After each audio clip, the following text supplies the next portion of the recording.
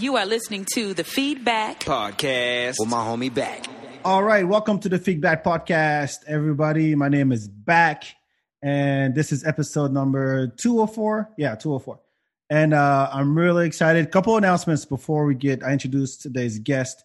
Number one, do me a favor, go to iTunes, Spotify, wherever you're listening to this show. Leave a comment, a rating. It helps. Share it with your friends. I've been talking to a lot of funny people, a lot of comics. The archives go deep, really deep, with DJs and musicians and bartenders and all that good stuff. So sharing helps, commenting helps, rating helps, and all that good stuff. And number two, Hip Hop Bingo is returning on Sunday, June 6th. So mark your calendar. I will be sharing more information as we get closer, but just know there will be a Hip Hop Bingo and some comedy. So be on the lookout for that. Make sure you follow the Feedback on Instagram and Real Hip Hop Bingo on Instagram as well for announcements as we get closer to the date. Now, without further ado, let me introduce my guests for this episode. We got the very funny Jared Starling. How you doing, man? I'm doing good, Back. I'm just chilling, hanging in there, keeping it cool, you know? Yeah. Was that a Wakanda or a DMX time you just did? It was Wakanda and DMX. Shout out to two of the legends, all right? Gone but never forgotten. Yeah. Were you a big DMX fan? Yeah, I was a huge DMX fan. Everybody was. Like, if you weren't, like, I was one of those weird kids who would just, like, wear, like, Rough Rider T-shirts and just start barking, like, out of nowhere. Hi, Jared. Arr, arr. Yeah. Like, yeah. For real, I'm telling you, Rough Riders, Eve. Yeah. Nobody was touching them. Yeah, I mean, seriously, did you watch the Rough Riders Chronicle on BET? Yeah. Yo, I didn't know it was like on some hustler shit. Like those two brothers who were like, you know, they were hustlers on the street and they came up with, you know, the Rough Riders and, you know, going. What I didn't know,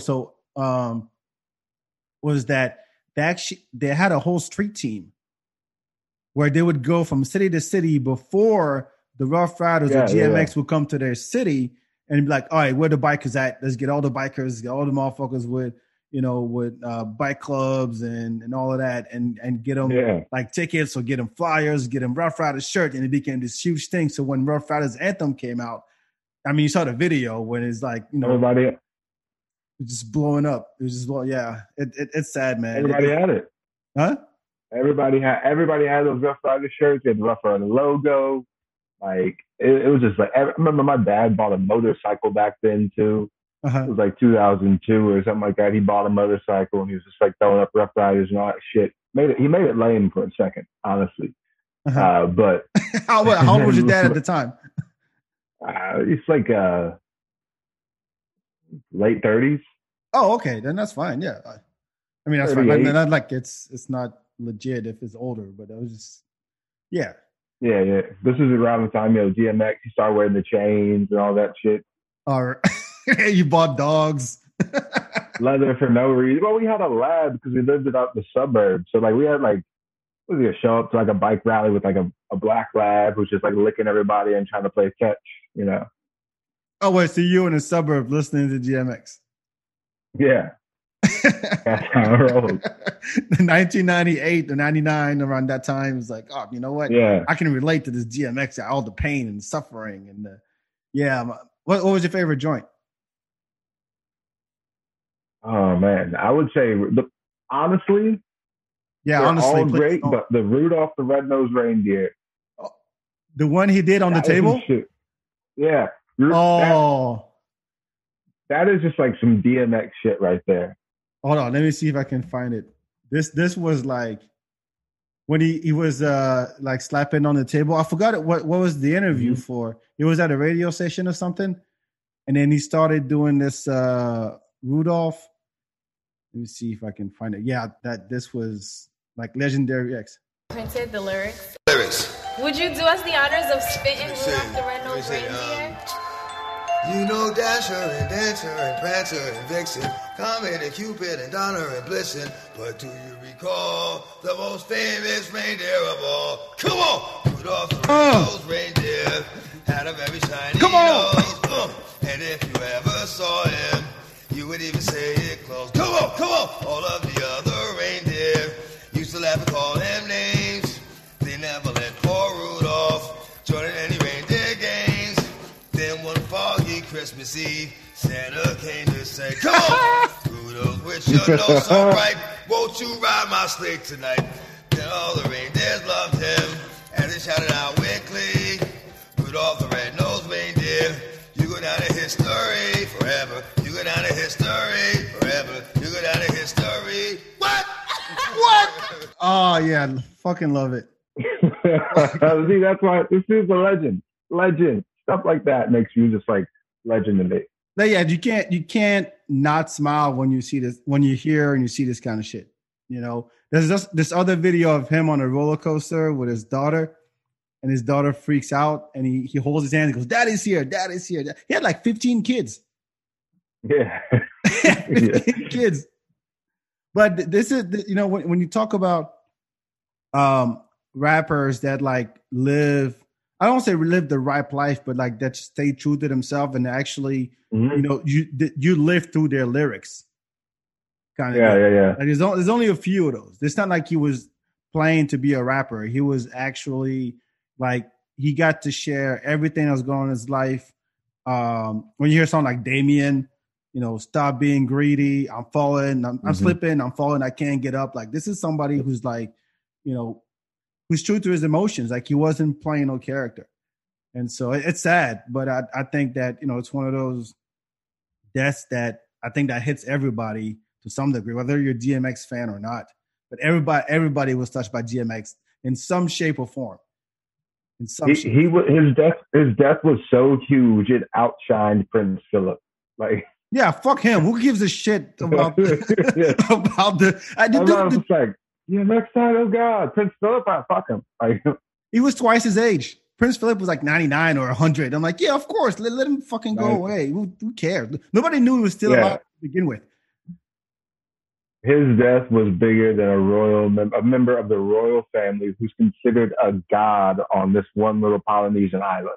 Like, that's just what's crazy to me. That's how huge DMX was and how influential. Like, you were just like, oh yeah, fuck this dude. Like, this is DMX, yeah. And they're like gonna in Yonkers, I think they're gonna like rename. I mean, they always do that, rename a street after somebody, but so that'd be cool, man. Yeah, it has to happen. Did you watch the verses? Him versus Snoop? Nah, I did. I mean, I saw clips of it, but I mean, I didn't really watch many of the verses things. Really? Except I watched Gucci and Young Jeezy. Just I didn't want to get killed. I did not care for that one, man. To me, it's the for those who don't know, and I think we talked about it last time. Versus is this thing that Swizz Beatz and Timbaland put together when the pandemic started, and is basically putting two artists going head to head, 20 songs, and it was a way, you know, it's a way to celebrate artists while they're alive. You know, so they've had Ludacris versus Nelly, DJ Premier versus RZA, Keisha Cole versus Ashanti, Nicole versus Brandy. The last to date was Earth, Wind & Fire versus Isley Brothers. And then on 420 is going to be Method Man versus Redman. So, but there was a DMX versus Snoop, and it takes a whole different like dimension, you know, now that it's gone. Because you're like, okay, at least he got his props, and people were able to enjoy the man and his craft and what he brought to the game, you know, before he passed. Because, you know, a lot of times, we're going to release an album after his death, all unreleased shit. And like, nobody cares. It's sad, but yeah, it's sad, especially because it was like addiction that got him, and he had like towards the end of his career, like he had very like public displays of like how much this was affecting him, like how much his like addiction was affecting his life. He was on a reality show. I think that might have been, I don't know if that would have been his lowest moment, but yeah, he was on like a reality show, you know, one of those exploitive things where it's just like, I'm gonna help you, but after we get millions of dollars in views and shit. But yeah, so it just sucked because it was just like, damn, like he never beat it. You know what I mean? Like, you were all pulling for him and he never beat it. Yeah, I mean, he was in and out of rehab. I don't know what it was, an OG of what though? Pain meds, cocaine. I don't even know what it was on. It doesn't matter. At the end of the day, it doesn't matter. Yeah. But yeah, he had his demons. I mean, there were a like maybe 2 MTV Awards in a row that he didn't show up at. Do you remember that in the 2000s? Like when at the height of his career, like he would. It was like if you, in the Chronicles, I think he talks about how he would freak out because he wasn't used to getting that type of love from people. Mm-hmm. And when it got to the point where, holy shit, people love me, I don't know what to do with this. I have to find a way to self-destroy or whatever. And he wouldn't show up at tapings. He wouldn't show up at award shows because he was out getting high somewhere. And you're like, yeah, I mean, you know, with this whole, you know, mental health thing happening with COVID and all of that, like it's totally, not that it's understandable, but yeah, it's a sad thing. You're like, you never know what someone's going through at the end of the day. So. Yeah. Do you think they'll list DMX as a COVID death? Just, you know. I'm not going to speculate. I'm about to anyway. You asked me the question. No, I think it's an accumulation of stuff. I don't know what happened after the verses. That verses was just a few months ago. Really? Yeah, I don't think it was very long ago. No, it wasn't that long ago, but I don't know if anything happened from that or he had deals or because usually after a verses, like your numbers go up on Spotify and people start paying attention to you more. You start getting more deals. You know, companies want to hire you to do stuff. That's not really a way to know. I mean, regardless, that here's a man who had his demons, that he was always upfront about it. And, you know, he lived the life. I mean, yeah, 50 is fucking young. It's young as hell. Yeah. Prince Philip was 100. Fuck him. He could have left a long time ago. Yeah, for real. Joe Rogan's 53, and he's doing something. He's dragging elks, slitting elks' throats in the mountains of Montana. So, yeah, fucking wild. No, seriously. No, but it's one of those deaths that you like in the music world that you can't picture a world without that person.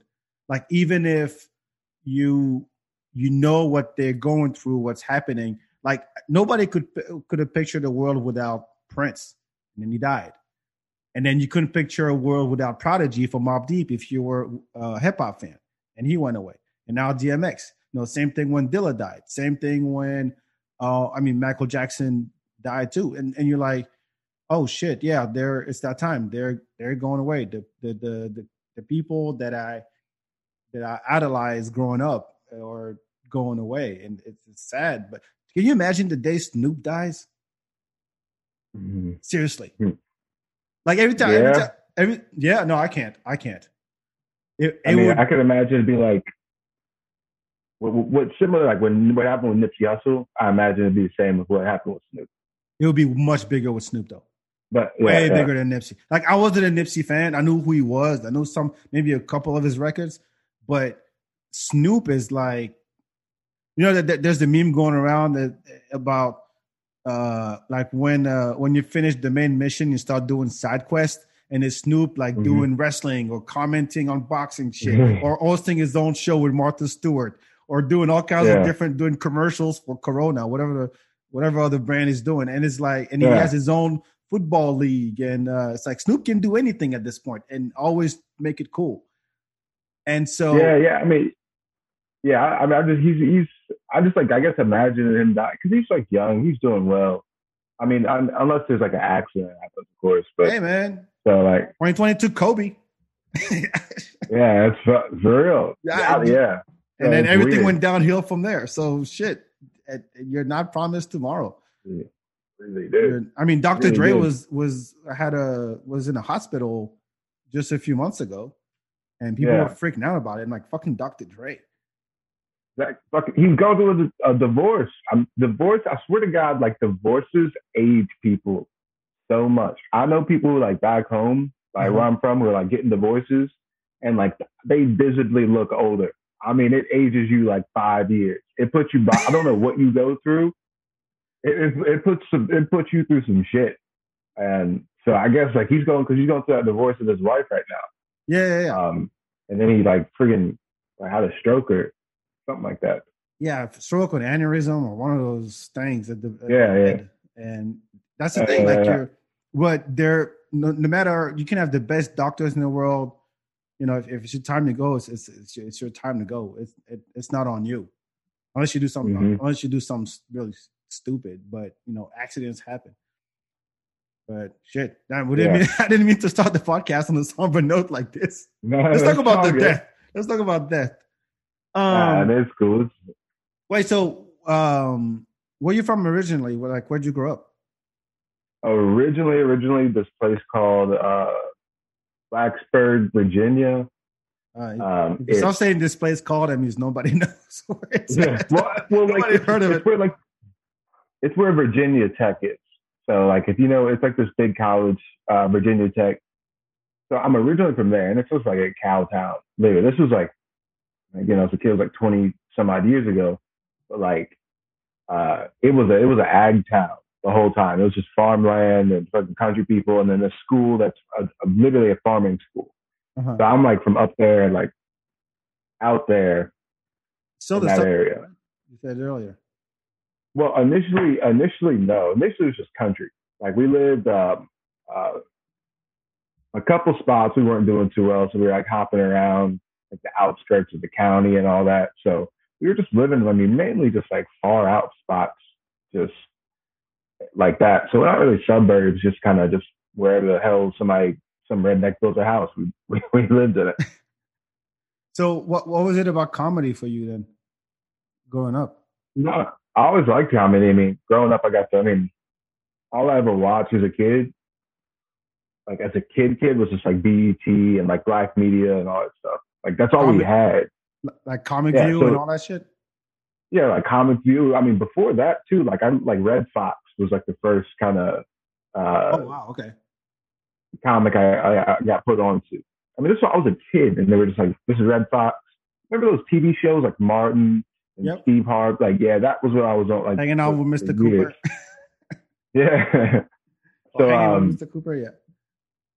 Yeah, I always was like cracking jokes with people and just like screwing around as a kid. Everybody does that, but yeah, it's kind of what got me into it. And I just like decided to take the leap, get up on stage, which is the hardest part, and then been doing it ever since. What made you take the leap then? Honestly, a lot of edibles. I was high as hell.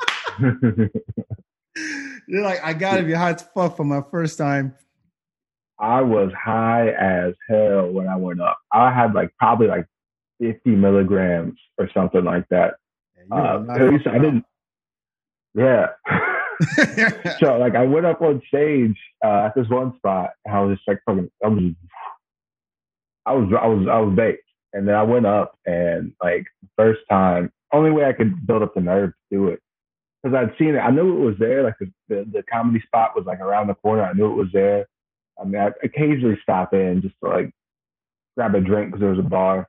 Uh-huh. So then I went up and then I just like did it. I was high and like I actually did very well. Like, really? There was do you remember the jokes? of it. Do you remember? No, I don't. You have a recording? Crowd work. Huh? Yeah.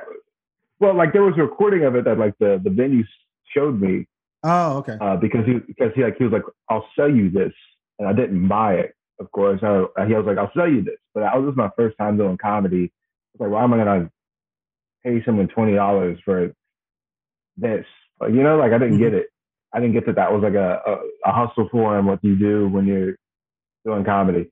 But he played it back and he was like, yeah, it was really funny. It was really funny. And it was actually, I remember I was like, yeah, it was pretty funny. People told me that. My friends who were with me told me that.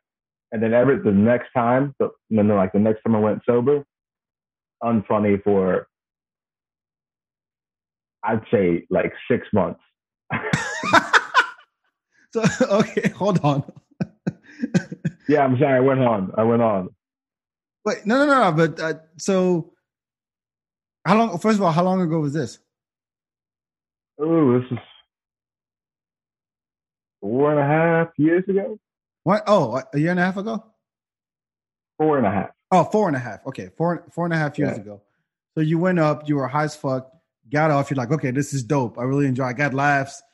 I don't remember my jokes, but whatever. I'm high as fuck. Come back sober and it doesn't work. Like how many minutes did you get? Same spot? I got 4. I remember I got 4 minutes.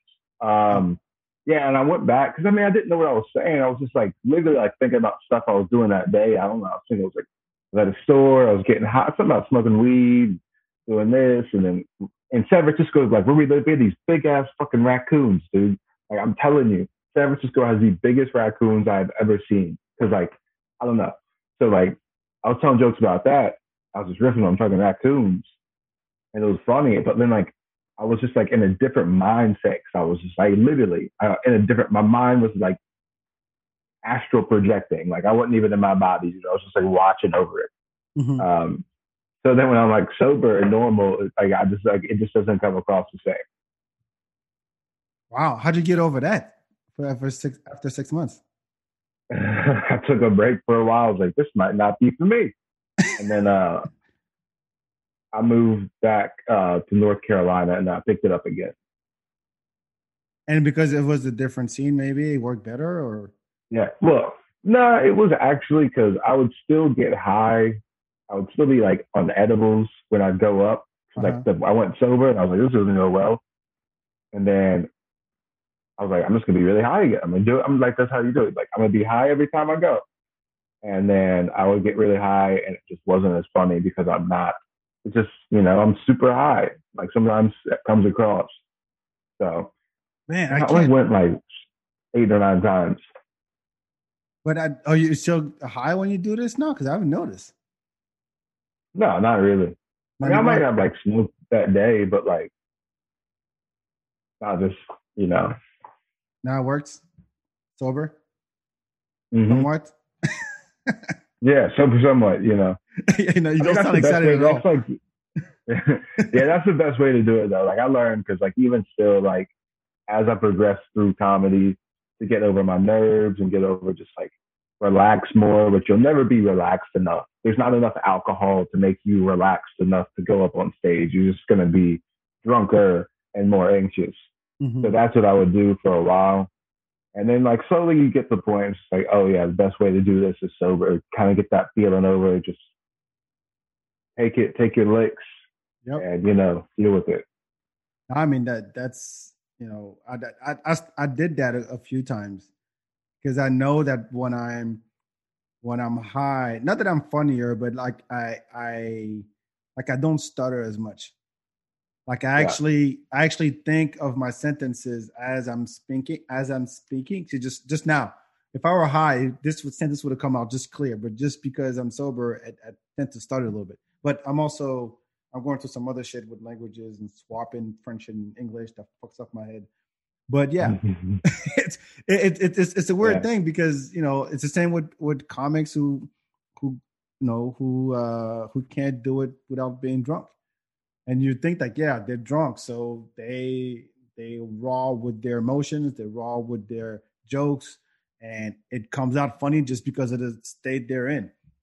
But if you want to be that comic, you know, so be it. You know, be a drunk comic, be a high comic, you know. But at the end of the day, it's like, you know, you pick your lane, and then if you want to work things out and really do it, I think sober is the way to go. So.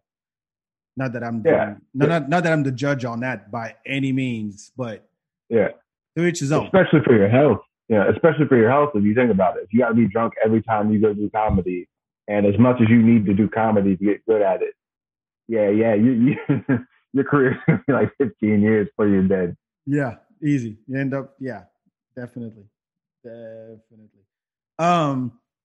But what else do you do besides comedy then? I work a lot. I don't want to say I work a lot, but like, yeah, I work in tech.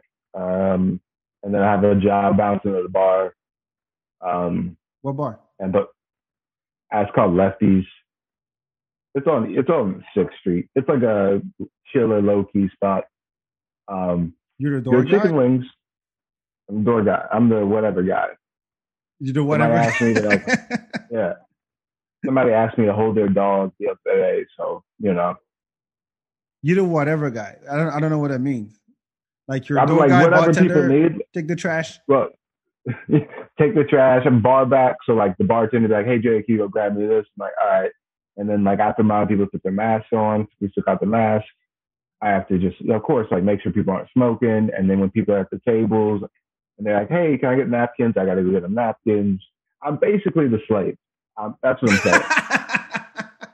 Yo, Jared, I'm going to need you to clean the bathroom. Somebody just threw up.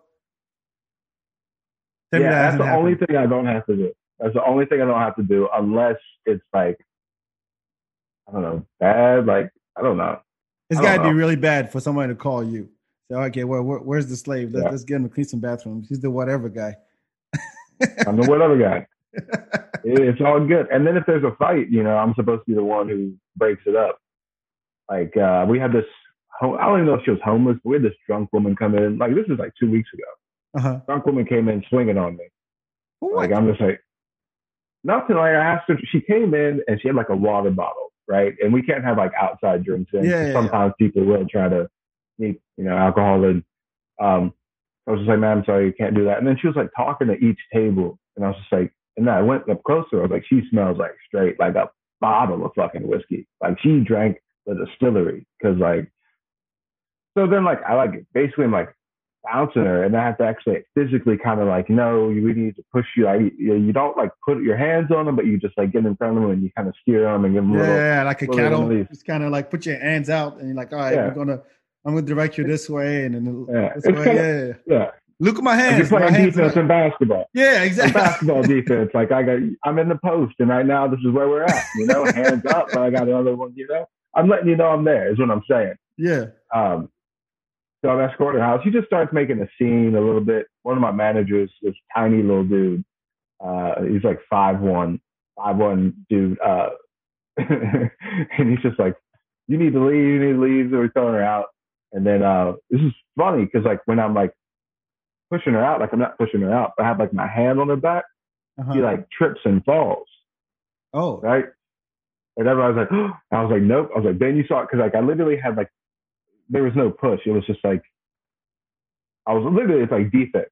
Like, yeah, you could see like I didn't have any contact. So she like trips. Because we had like this sketchy gravel floor in this one area. So it's like loose gravel and rocks. So she goes down and then that was just enough. She kind of stopped, honestly, just to make a fucking scene.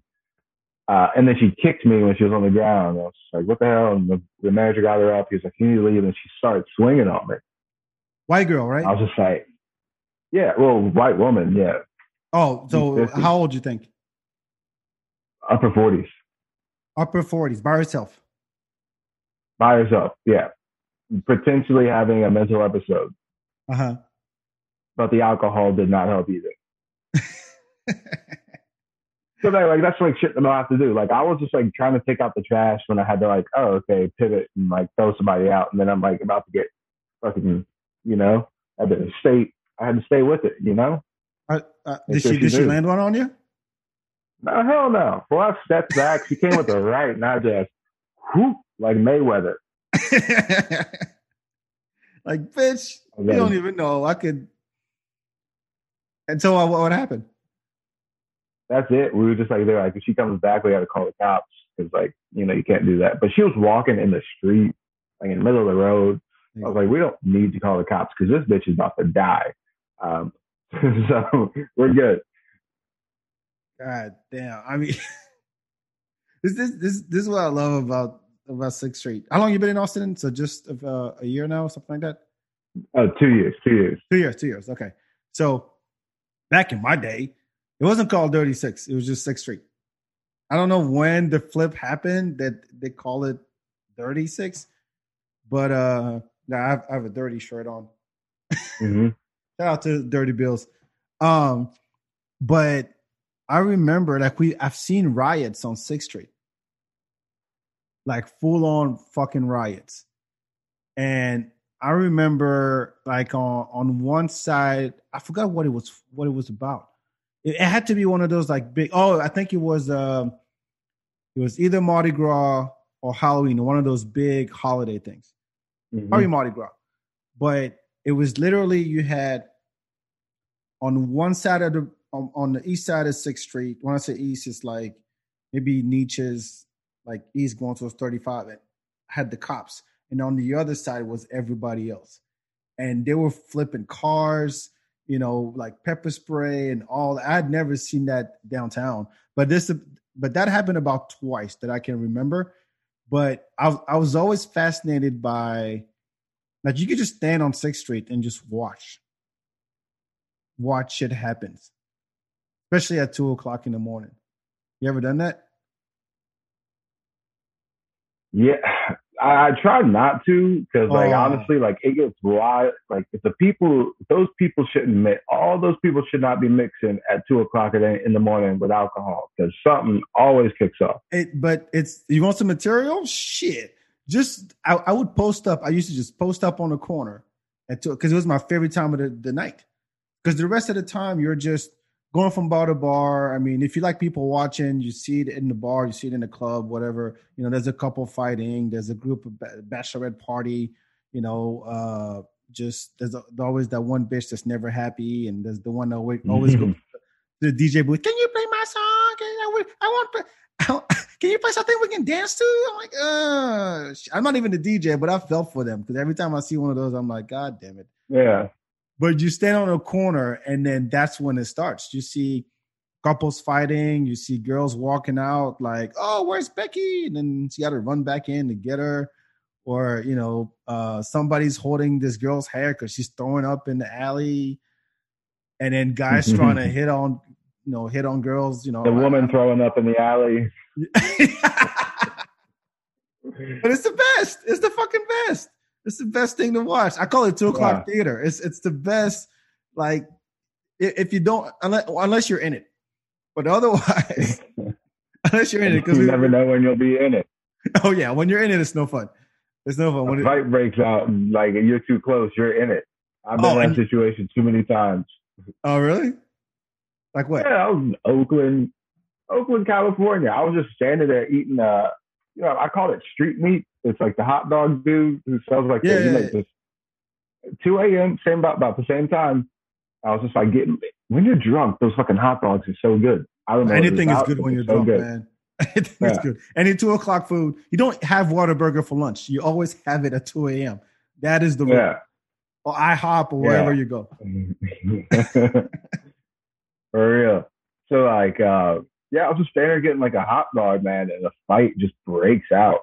And there's like so many people around. I turn around like I am first in line. There's one other person in front of me. So I guess I'm second. And then there's like a wall, and there's like the people around us because it's like this is whatever. So the fight breaks out behind us. And it's like we got nowhere to go. There's like the hot dog dude with his big hot dog stand. Mm-hmm. And then like, so I was just like pinned. It was just like a bunch of shit going on. I was like, someone's going to hit me. Luckily, I didn't. I saw other people get hit, though. That's always funny. That is always funny when there's a fight breaks out and like someone else gets hit that ain't you. Had nothing to do with the fight, and they're just like, "What the fuck? I was just here." Just too close. Just too close. No, but I like when usually when dudes fight, the other guys who are just like it starts a little circle around them, like in the middle of the street. And the thing about downtown Austin is that the cops don't show up right away. Even though they were barricade, 6th Street after like at 9 o'clock or whatever.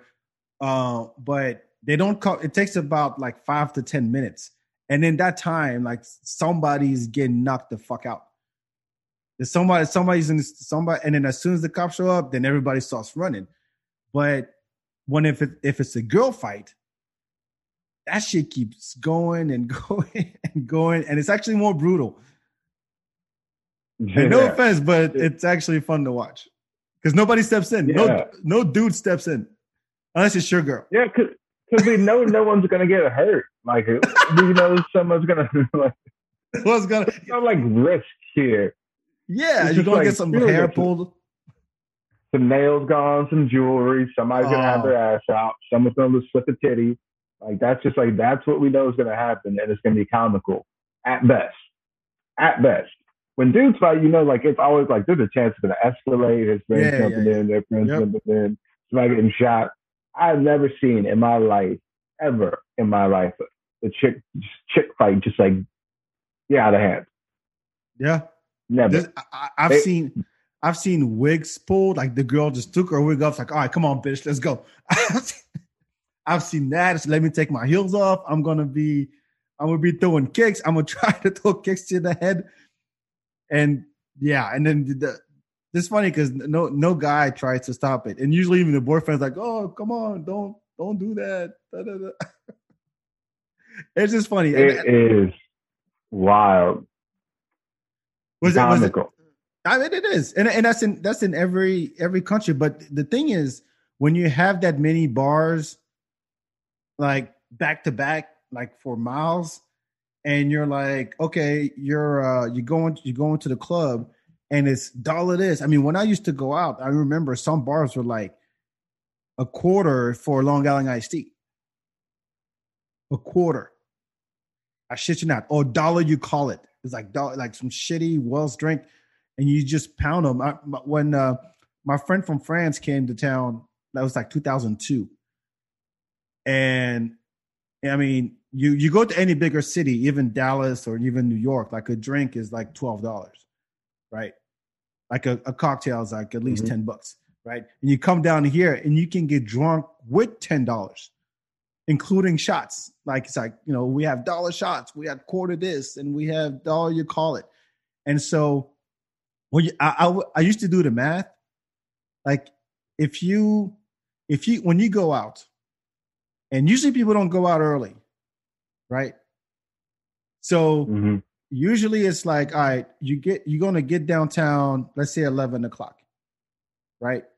And you're in a group of 4 people, fit in a car, you're on your way out, you're jamming in the car to whatever song, we're gonna go out, we're gonna get fucked up, blah, blah, blah. And that is the goal. By the time you get out the car, you walk into the club, you wait in line, you open your tab, order your first round of drinks, and then, you're on the dance floor, whatever. You go to the bathroom, come back, dance a little more, and you close the tab and you hop to the next joint. And you repeat that maybe 3 to 4 times in one night. So between 11 o'clock and 2 a.m., at the end of the night, you really partied for an hour and a half. Because the rest of it was all logistics. Bathroom breaks, open the tab, close the tab, order a drink. I don't know what my friend wants, so I got to go and ask her. Someone doesn't like the place, so you all got to go to the next spot and repeat again. And then somebody wants to eat, somebody's bitching because the ex-boyfriend is in that same spot or whatever the fuck. And so you take all that shit away, you only have an hour to an hour and a half of solid partying. And that within that hour and a half, you're just pounding drinks. And you don't realize how much you're drinking. Next thing you know, last call, you get your last shot in, and then everybody gets dumped on the street. Everybody that went through the exact cycle of logistical process with your friends, especially if you're in a big group and you have to like herd people around and shit. An hour and a half, maybe an hour. And within an hour, you spent $10 on shitty ass drinks. You're fucked up by 2 o'clock and everybody's out. And they want to fight or fuck. Nothing, no in between. Or eat. Fight, fuck, or eat. Depends on what you're trying to eat. Good idea. But you know what? It's funny to see people like as soon as they get out, like the first thing they do is they get on their phone. Say, okay, who's out? You up, or where should I go, or where my friends at? So, wait, so you work the door? You work on the weekends, or is it just during the week at that place? Weekends, Friday, Saturday, normally. Oh shit, man. Yeah, it's not. See, that's the thing about E6. It's more chill over there. We're not a late night 2 a.m. spot either. So it's just more chill further east because it is kind of east. Oh, it's on the east side. Okay. No, I thought you were on 36 for a second. Oh no, 36. I'm on just E6. Sorry. Yeah. But yeah, I would never work the door on 36 ever. Was that your first? Too much shit. You got bikers down there too. Like, isn't that the weirdest? Like, that's the watching I see. That's why you hang out from 2 a.m. This is why I see these people come, and I'm like, this is gonna be a problem by 2 a.m. I'm smart and leave. So, like, they got these bikers, like an outlaw motorcycle gang who just chills on 36 too. Yeah. They just like hang out. Like, hey. Oh, you know what the worst of that are? Black people. That is true. So we have, you ever been here for Relays Weekend? If you only been here for 2 years. Relays? Yeah. Yeah, I was here for the first year Relays. The first year Relays. Yeah. So Relays had such a bad rep in Austin. Like, it was literally all the black people in the South would come down to Austin and just take over. When I say take over, the gas stations are just full of niggas just hanging out. And like badass tricked out cars, blasting music. If you wanted to like to draw a caricature of, and I say caricature, I love my black people, but it's black people and it's niggas. You know the joke. Yeah. If you were to draw a caricature, it was that. It was like, tricked out car, blasting bass, can't even hear shit. Just parked at a gas station, not doing anything, not even pumping gas, just hanging out. Some bars would even board up their doors, like not even open during Relays. And the thing is, most people will just hang out on the street, not even going to the bar, just hanging out on the street. Give out flyers, just like trying to pick up chicks, blast their music. And I'm like, I've done it. I've done it years and years in a row. Nobody cares about the actual sporting event. It's just the track and field event. No, nobody gave a shit about that at the stadium. You're like, it's Relays Weekend. Fuck, stay home. I had friends like, I'm not going out. I am not going out on Texas Relays Weekend because it was like, that's all niggas just on the street, just taking over. If you will call it if I worked during that. Yeah, like, if you don't tip, then like, I don't know. But to say like, because I remember someone told me that I was at a barbershop and they were talking about Relays Weekend and how the places closed down. And he was like, because they don't tip, and it was like they fight. Because apparently, like, it does like attract a more reckless. Like on the bar side, like apparently it's like the crowds get kind of rowdy. It's hood niggas. That's just what it is. It's like descending. Like there's got to be like a black people I'm cool with these hood folks. Like I don't know. Some of them like we got to keep them like capacity. Like one for that? Every. I have no clue. You can't. You can't. You gotta break it up. No, I mean there have been so many issues in Austin about. Dress code and shit. Like they'll put up on the door, like, no white tees, no sneakers, no hats, no jerseys. And it's basically describing how black people dress. And yet you go inside and you see white guys with the same outfit, but they're okay. Oh yeah, that shit happens all the time. Oh yeah. I mean, this is not, there's plenty of bars that got in trouble because of that. In Austin and Dallas. But it is a thing, and every black club, when I say every, is literally every club that turned out to be quote unquote black, like this is the black joint, this is where everybody goes, didn't survive, never did, and it's the same people, because it's basically the same. When I say black club, I mean like either run by black folks. Or, they play hip hop, Thursday, basically all week long. And it's like all the promoters who actually throw in black events are going after that same audience. And those clubs rarely make it. There's a couple now that I know of. Maybe there's more. I don't know, but it's always been tough. It's always been tough for us. But what are you gonna do? It's Austin. That sucks, man. We're only 7% black now. Yeah, I mean, shit, I don't even know. I mean, I guess it's just like kind of what, I guess Austin's going to be known for. Just like, I don't know if you can hear that dog barking. It's all right. I can't. Go kick that dog, please. Just go ahead and take it outside. But yeah, I don't know. It'd be cool to have like more diversity here, just in general. Because like I feel like that's I mean, we look at the black-white thing because that's like the obvious thing to spot. But like, I don't think there's much of a diversity of the type of people here. No, there's not. Like it's all like one kind of brand of people. It's like white and Mexican, upper middle class white kids from who all look. I mean, a lot of them look, think, talk the same, just like from the same kind of cut from the same cloth, you'd say. Yeah.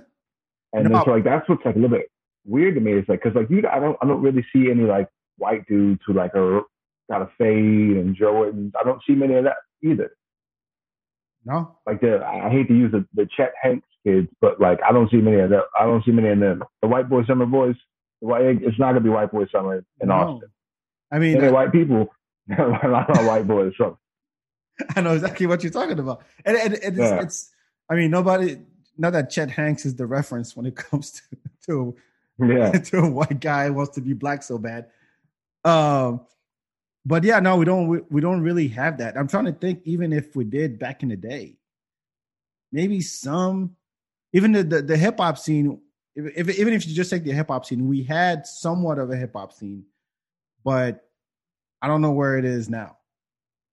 And all the places that were considered like hip hop, spots like Plush, Mercury, which is Parish now. They're gone. So I don't know where black folks hang out. Maybe, I mean, actually, yeah.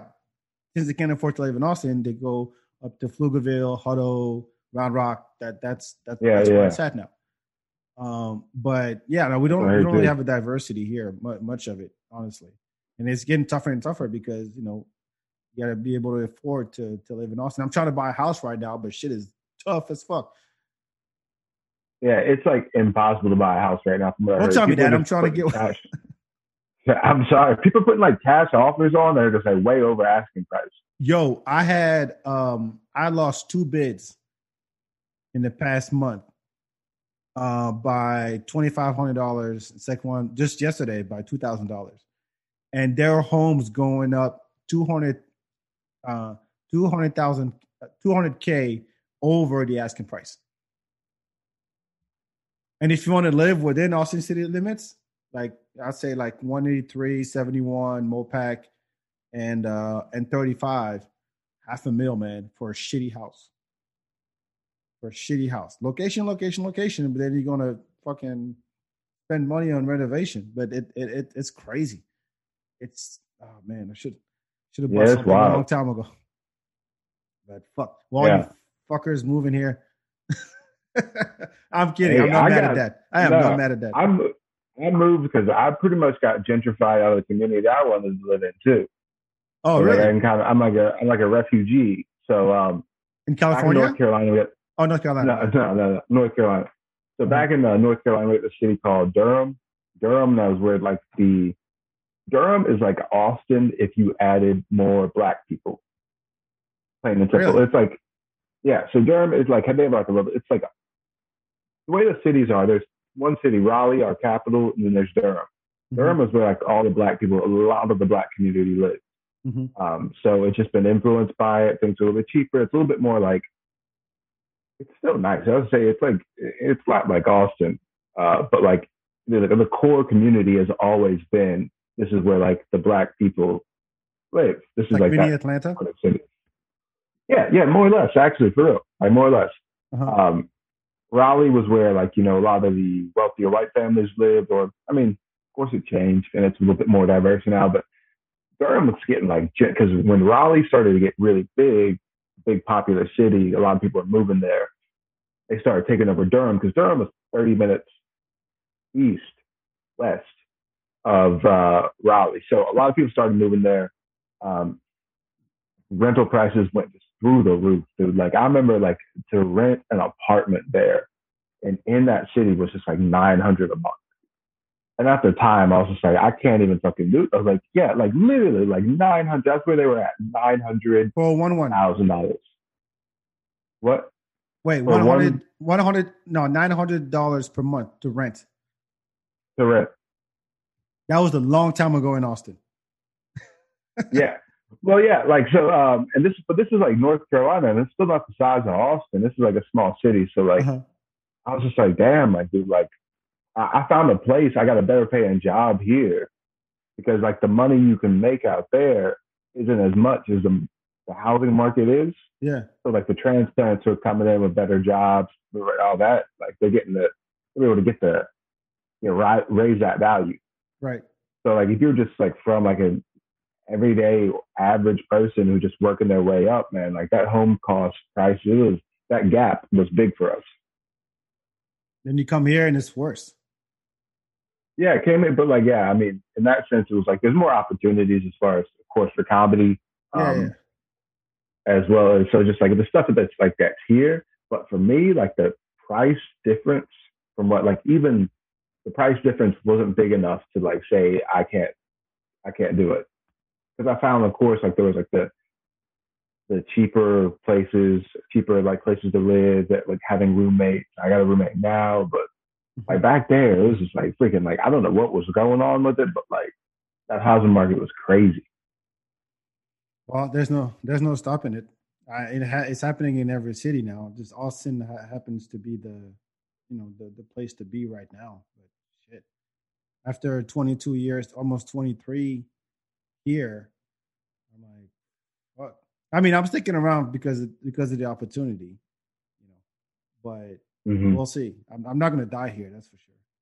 I need more diversity because I love going to bigger cities like in New York. I love going to New York. Every time I go to New York, it's like I would never live there, but just the energy of a big city I love that. Because I grew up in a small town in France outside of Paris. And there were like 3 black families in the whole town. 3 black families. So if a black kid got in trouble, it was me or this other kid. That's all. It's that small it was.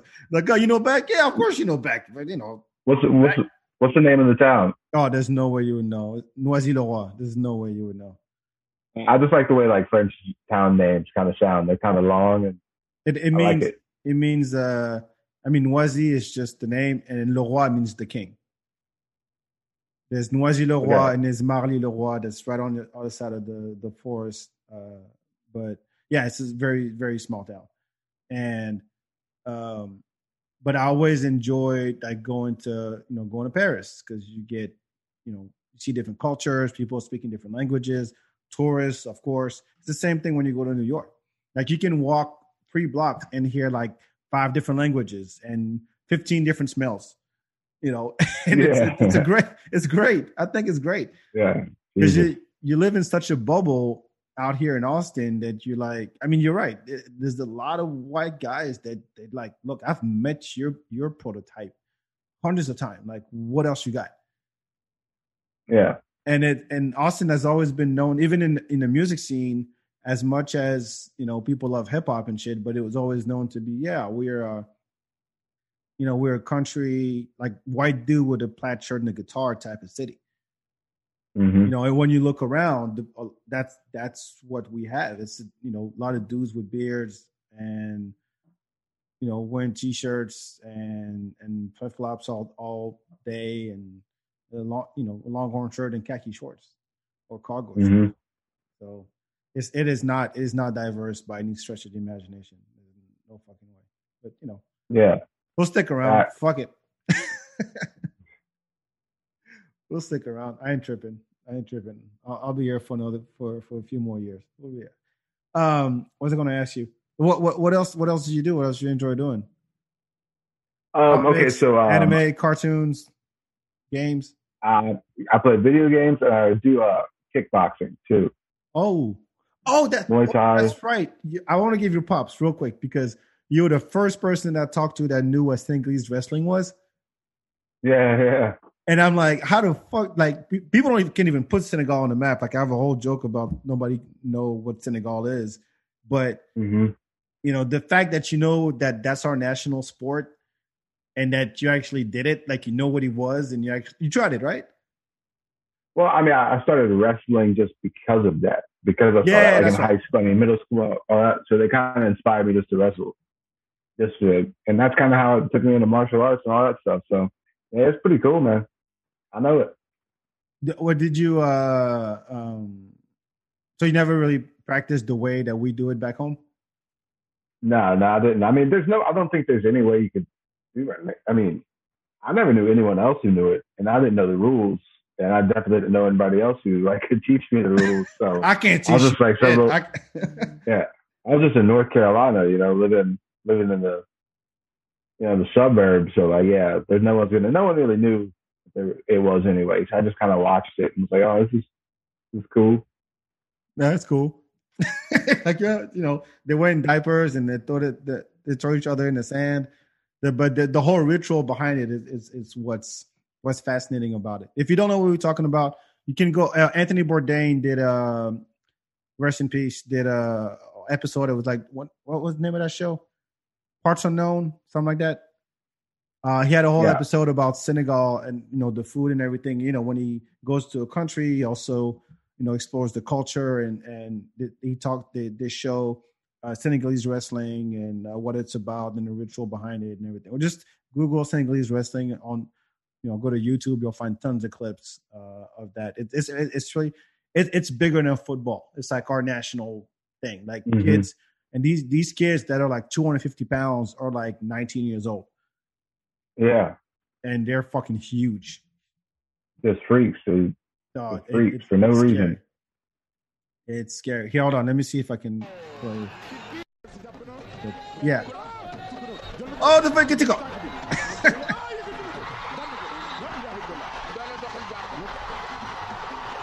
People go crazy.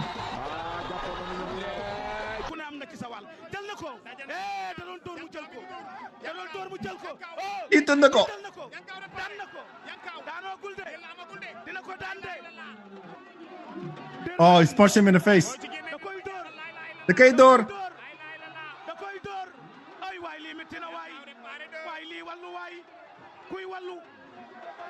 I forgot you can punch. Huh? I forgot you can punch. I forgot about that. Yeah, you can punch. You can punch, but I think the goal is to not have both knees touch the floor. I mean, touch the ground. Mm-hmm. Something like that. But it's fascinating to see live. And I got to see some when I go back home. My uncle trains kids, but it is fascinating to watch. Well, yeah. So you do what? You said jiu-jitsu? No, Muay Thai and kickboxing. Muay Thai kickboxing. Oh, you say that like it's nothing. Yeah, I do Muay Thai. Like, who else does? Is there like a big Muay Thai community in Austin? Yeah, well, I mean, like just in general, just like because with like the popularity of MMA, people like started looking at kickboxing. Boxing, kickboxing. So, I mean, I do all those classes really. So, but I just started off like I'd say kickboxing. Just How long you been doing it? Oh, 4 years, I'd say. That is not nothing. And then like compete and all that stuff too. No, I haven't really. I mean, I spar all the time, but I haven't really gone to. I guess what it'd be called a smoker. Which is just like, basically, it's like everyone shows up at the gym at one time and they just like pick and you fight people. Wait, hold on. You show up at the gym and you go, okay, you come here, I'm going to kick your ass? Or it's like organized tournament type shit? It's more organized. So like some places do it like that. Just like show up and you'll fight somebody. But you shouldn't really go to those. Yeah, it's kind of sketchy because like there's like apparently there's like a sanctioning body that like sanctions smokers because it's still considered like amateur athletics. So like when they do that, they sanction, you got like insurance and stuff like that and make sure that the gym is up to code or I don't know. But yeah, I mean, it's basically when it comes down to it. Yeah, it's like you put your name, weight, like a week before you put your name, weight, experience, and they match you up with someone of the same weight, same experience, and then y'all just fight. It's like a martial art open mic. You show up. Yeah, actually, it is. Yeah, Anybody can show up. Everybody can show up. Credentials, no credentials. I mean, some people will show up. I haven't really fought in one. I mean, I just sparred. I was signed up to do a couple during but the quarantine like literally put an end to it. So like you see some people who would show up though, like who you could tell like did not like were just like they were like just backyard kickboxers. Like they literally just like do this with their friends in their backyard, like on clips and they get from YouTube. So like literally anyone can show up. You don't need to be from like a reputable gym or a reputable coach. You can just be a guy who's out of your mind and we'll go. So it is an open mic. Exactly. It is an open mic. Yo. Except it will go very bad for a few of you suck. Dude, you know what? Don't waste your talents and your skills on 6th Street at 2 a.m. Go sign up for, how'd you call it? The smoker? Go sign up for a smoker and get your ass whooped. So they have boxing smokers. They have MMA smokers. They have, kickboxing smokers. You can't really, and there's certain rules that you can't do, like Muay Thai. There are early Muay Thai smokers because you're not allowed to elbow in the amateurs. It's like a weird rule for amateur. I think it's like amateur kickboxing and Muay Thai. It's like you can't elbow. But you have gear, right? Kickboxing, yeah. You have like protective equipment. You wear, gloves, of course, and get these shin guards. And you can't elbow, and you can only knee to the body. You can't like knee somebody in the freaking head. And that's pretty much for like all amateur like fighting sports. Like you can't really. There's like a limited amount of things you could do. Depends usually. Wow, that's I would love to watch that shit. I mean, I don't follow like MMA and UFC stuff because I think it's. Don't get me wrong. I'm sure it takes a lot of skills and a lot of practice to get to that level, to where it can, use like mixed martial arts and just go in the octagon and fuck somebody up. Like I get the dedication, I get the passion, I get the training and the hard work behind it. I just don't see it. It doesn't do anything to me. But let's be honest. Anybody likes to see somebody else knock the fuck out. It's like at 2 a.m. on 6th Street. Yeah, I mean, for real. Depends how close you are to it. Yeah, did you ever get knocked out? Nah. You can, unless you suck. Like, I'm not suck, but like you just know what you do. And like, I just did sparring, and even when we hard spar, you don't try to KO somebody. I mean, you can. I had pretty decent head movement. I could just cover up well. So like, yeah, it's not like people aren't good enough that's what I'll say. People aren't good enough at the amateur level to just like do what someone does on like UFC or like the professional level. Like, it's just like, that's what I try to tell people. Like, it's like, the worst thing is you won't be hurt. You'll just be tired. Cause like, it's exhausting. Like 3 rounds, going rounds, 2 rounds, 3 rounds. It's exhausting. So you just don't see the level of skill that's required to like knock someone out unless somebody is just like incredibly unskilled. Some dude who just does ninjutsu in his basement, Ninjutsu in his basement. Yeah. Doing some Naruto shit. Like, you'll see that guy. Can I get Wishino Jutsu? Yeah. Like, no, that doesn't work in real life, man. You can't. There's no Shadow Clone Jutsu. No fireballs you can shoot out. No, nothing. And you see that. You see guys who just like they're not all the way there, and they just want to like, I'm a fight. And you see like, especially like boxing, you step in like, you see guys who are just like, yeah, like street fight, and then they get in the ring with a boxing match, and someone just freaking cracks him. It's just like. You know how hard I would laugh if someone tried to fight me and started going Hadouken on me, like just the motion. I'd be like, look, man, this ain't that kind of fight. Like you'll have like, I saw a guy who was doing like a whole bunch of this. What is that? Like switching his hand. It's just like fucking karate shit. I don't know. I mean, it's not even. It's nothing. Like the Woodman practice, like Bruce Lee used to do. Yeah. Yeah, like literally, like every time it was like traditional Chinese martial arts he was doing. Like every time the guy stepped to the left, he'd go like this, and then he stepped to the right, and he'd roll like this, and he'd step with his feet, and he'd like do this, and he tried to block a punch like this, like freaking karate, like with his arm block up? it. Yeah, he tried like a guy tried to like, you know, like it's like the lower arm body block. It's like goes like this. Yeah. A guy tried to kick. I was throwing a kick, and he tried to block a kick with one arm. What you're not going to do is just going to hurt your fucking arm. Man, guys got a lot of confidence, man. Sometimes it's fucking funny. Or stupidity. A lot of stupidity. No, but hey, confidence will make you do stupid shit. That's what it is. Yeah. Yeah, I'm gonna block this arm and I'm gonna do a Hadouken in your face. I'm gonna. Well, what belt are you?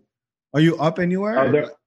There aren't belts in kickboxing or Muay Thai. It's just once you get good enough in Muay Thai, where I said like freaking like an instructor level, it's called you get this type of crew, which is KRU. Uh-huh. Basically, like it's like the Thai way of saying like teacher or master or something like that. I don't know. Well, how do you move up then? No, there's no ranks. It's just like you get better. It's like boxing. It's like you don't really rank up in boxing. You just like get better at boxing. Like you just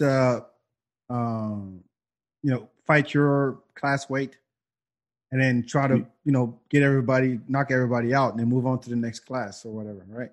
Well, yeah. I mean, if you want to compete and be like competitive, then what you would do is you would just like train and then you amateur fight. If you keep winning, then you make your pro debut and then you go and be a professional fighter if that's what you want to do. What do you want to do? Me, that's not, no. I just learn it just to stay in shape and like not get my ass kicked. Like, I don't know. Especially working at lefties. All right. So yeah, we're gonna wrap it up. So what's your dope shit you want to share? Dope shit I want to share is this movie, a documentary called Class Action Park. Class Action Park on HBO. On HBO. Oh, I saw it. I haven't watched it, but it's on my list. Yeah. How is it? It is a great documentary on what would happen if you give Italians too much money and too much spare time. They turn a criminal enterprise into a water park and like kill 9 kids and get away with it. It is the funniest documentary on like just I don't even know what kind of generation the people this was, but I'm pretty sure they're in prison now. But these kids who were just raised in like the 80s, these latchkey kids in Jersey who just went to this water park designed by a maniac with mob ties who was just like washing money out of the water park, no pun intended. It's crazy. The world's most dangerous amusement park. Kids were losing teeth. It was fucking nuts. What? This kid, he constructed a loop on his own. Like a loop that you need like a civil engineer with an engineering degree who understands math and fucking angles and shit and like water pressure amounts. You need like engineers to do this. So he made his own loop, drew it on a fucking bar napkin. A bar napkin. What could go wrong? Made it, put it in the park, and was paying like 15-year-old kids who worked there $100 to test it out. That is the loop.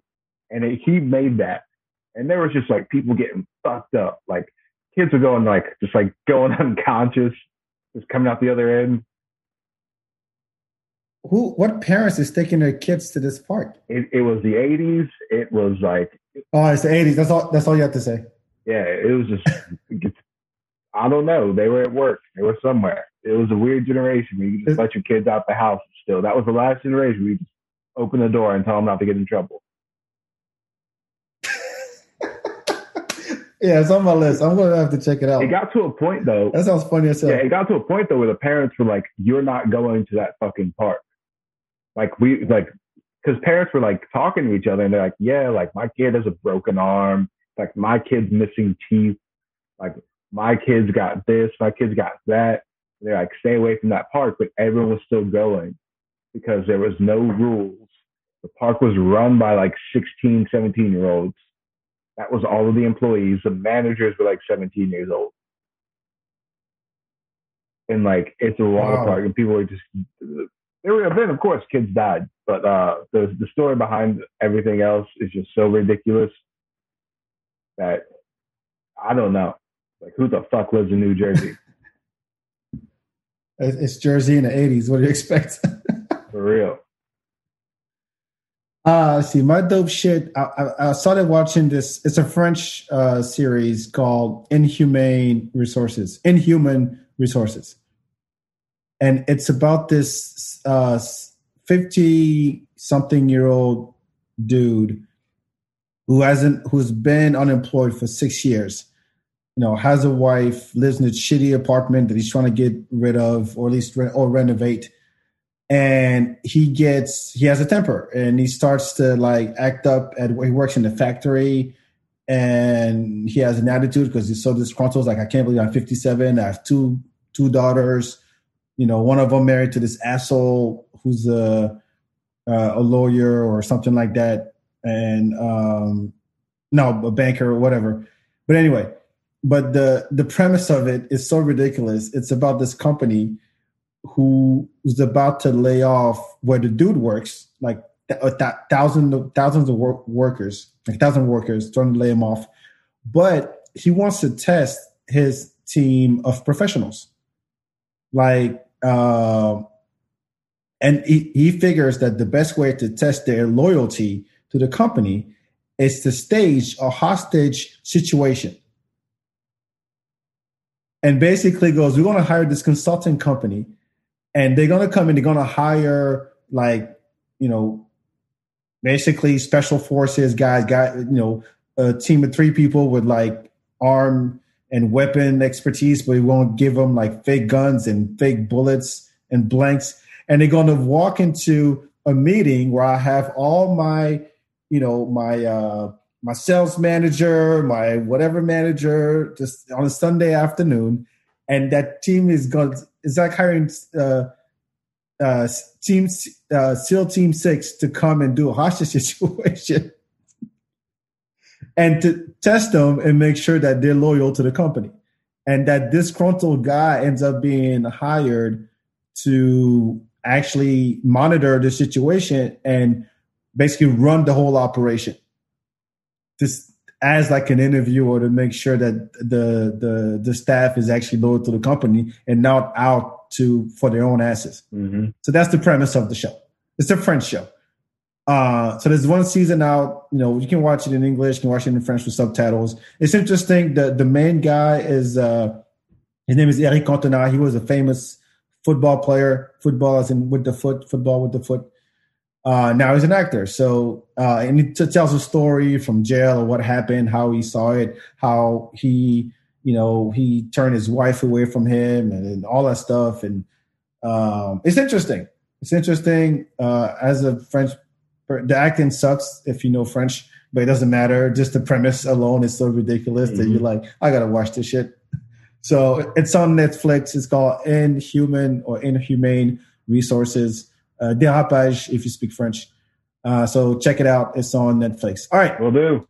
Jared, where can people find you on social media and all that good stuff? All right. On Instagram, you can find me at They Call Me Jared. That's THEYCALLMEJARED.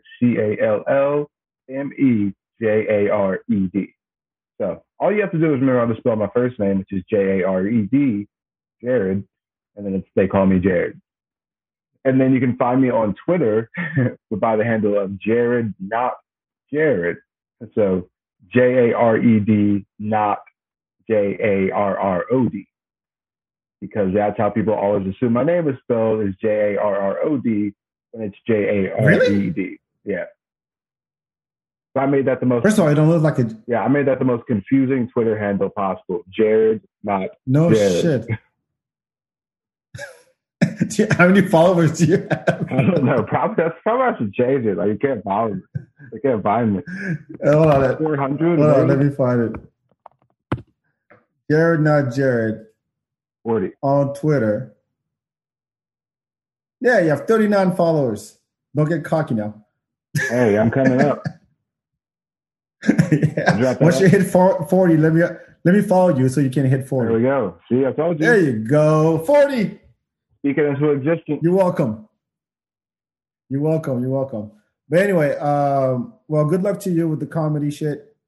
Good luck with being the whatever guy at Lefties. If people want to come see you on the weekends, just go there, see Jared, ask for Jared. Don't swing at him. I'll swing on it. And just say the feedback sent you. And follow him on social media. I'm sure I'll see you around. As always, make sure you follow the Feedback BAK everywhere on social media. Be on the lookout for Hip Hop Bingo in June 6th, Sunday. Mark your calendar. I'm gonna be like dripping some info about this. So I know we have a great lineup. I got a dope DJ coming back. If you've been to Hip Hop Bingo before, you know who I'm talking about, but I'm not going to say it right now. So you'll find out. And yeah, that's it. I'm about to hit up this open mic at the Romo Room. Jared, pleasure. Thanks for coming on. Sorry for the sound shit. It happens, but I can't wait to do this back in person, maybe at a bar or something like I used to. Mm-hmm. Things are reopening, so what the fuck not? Yeah. And it's more fun that way. And plus, with all the sound difficulties that I've had lately with comics, I'm like, I'm going to put a microphone in your face and I'll be right across the table from you so we can actually get decent sound quality. Yeah. Thanks for having me. Anyway, thanks so much for being... Yeah, of course. Thank you for being on, and we'll catch you next time. Peace. Ciao, ciao.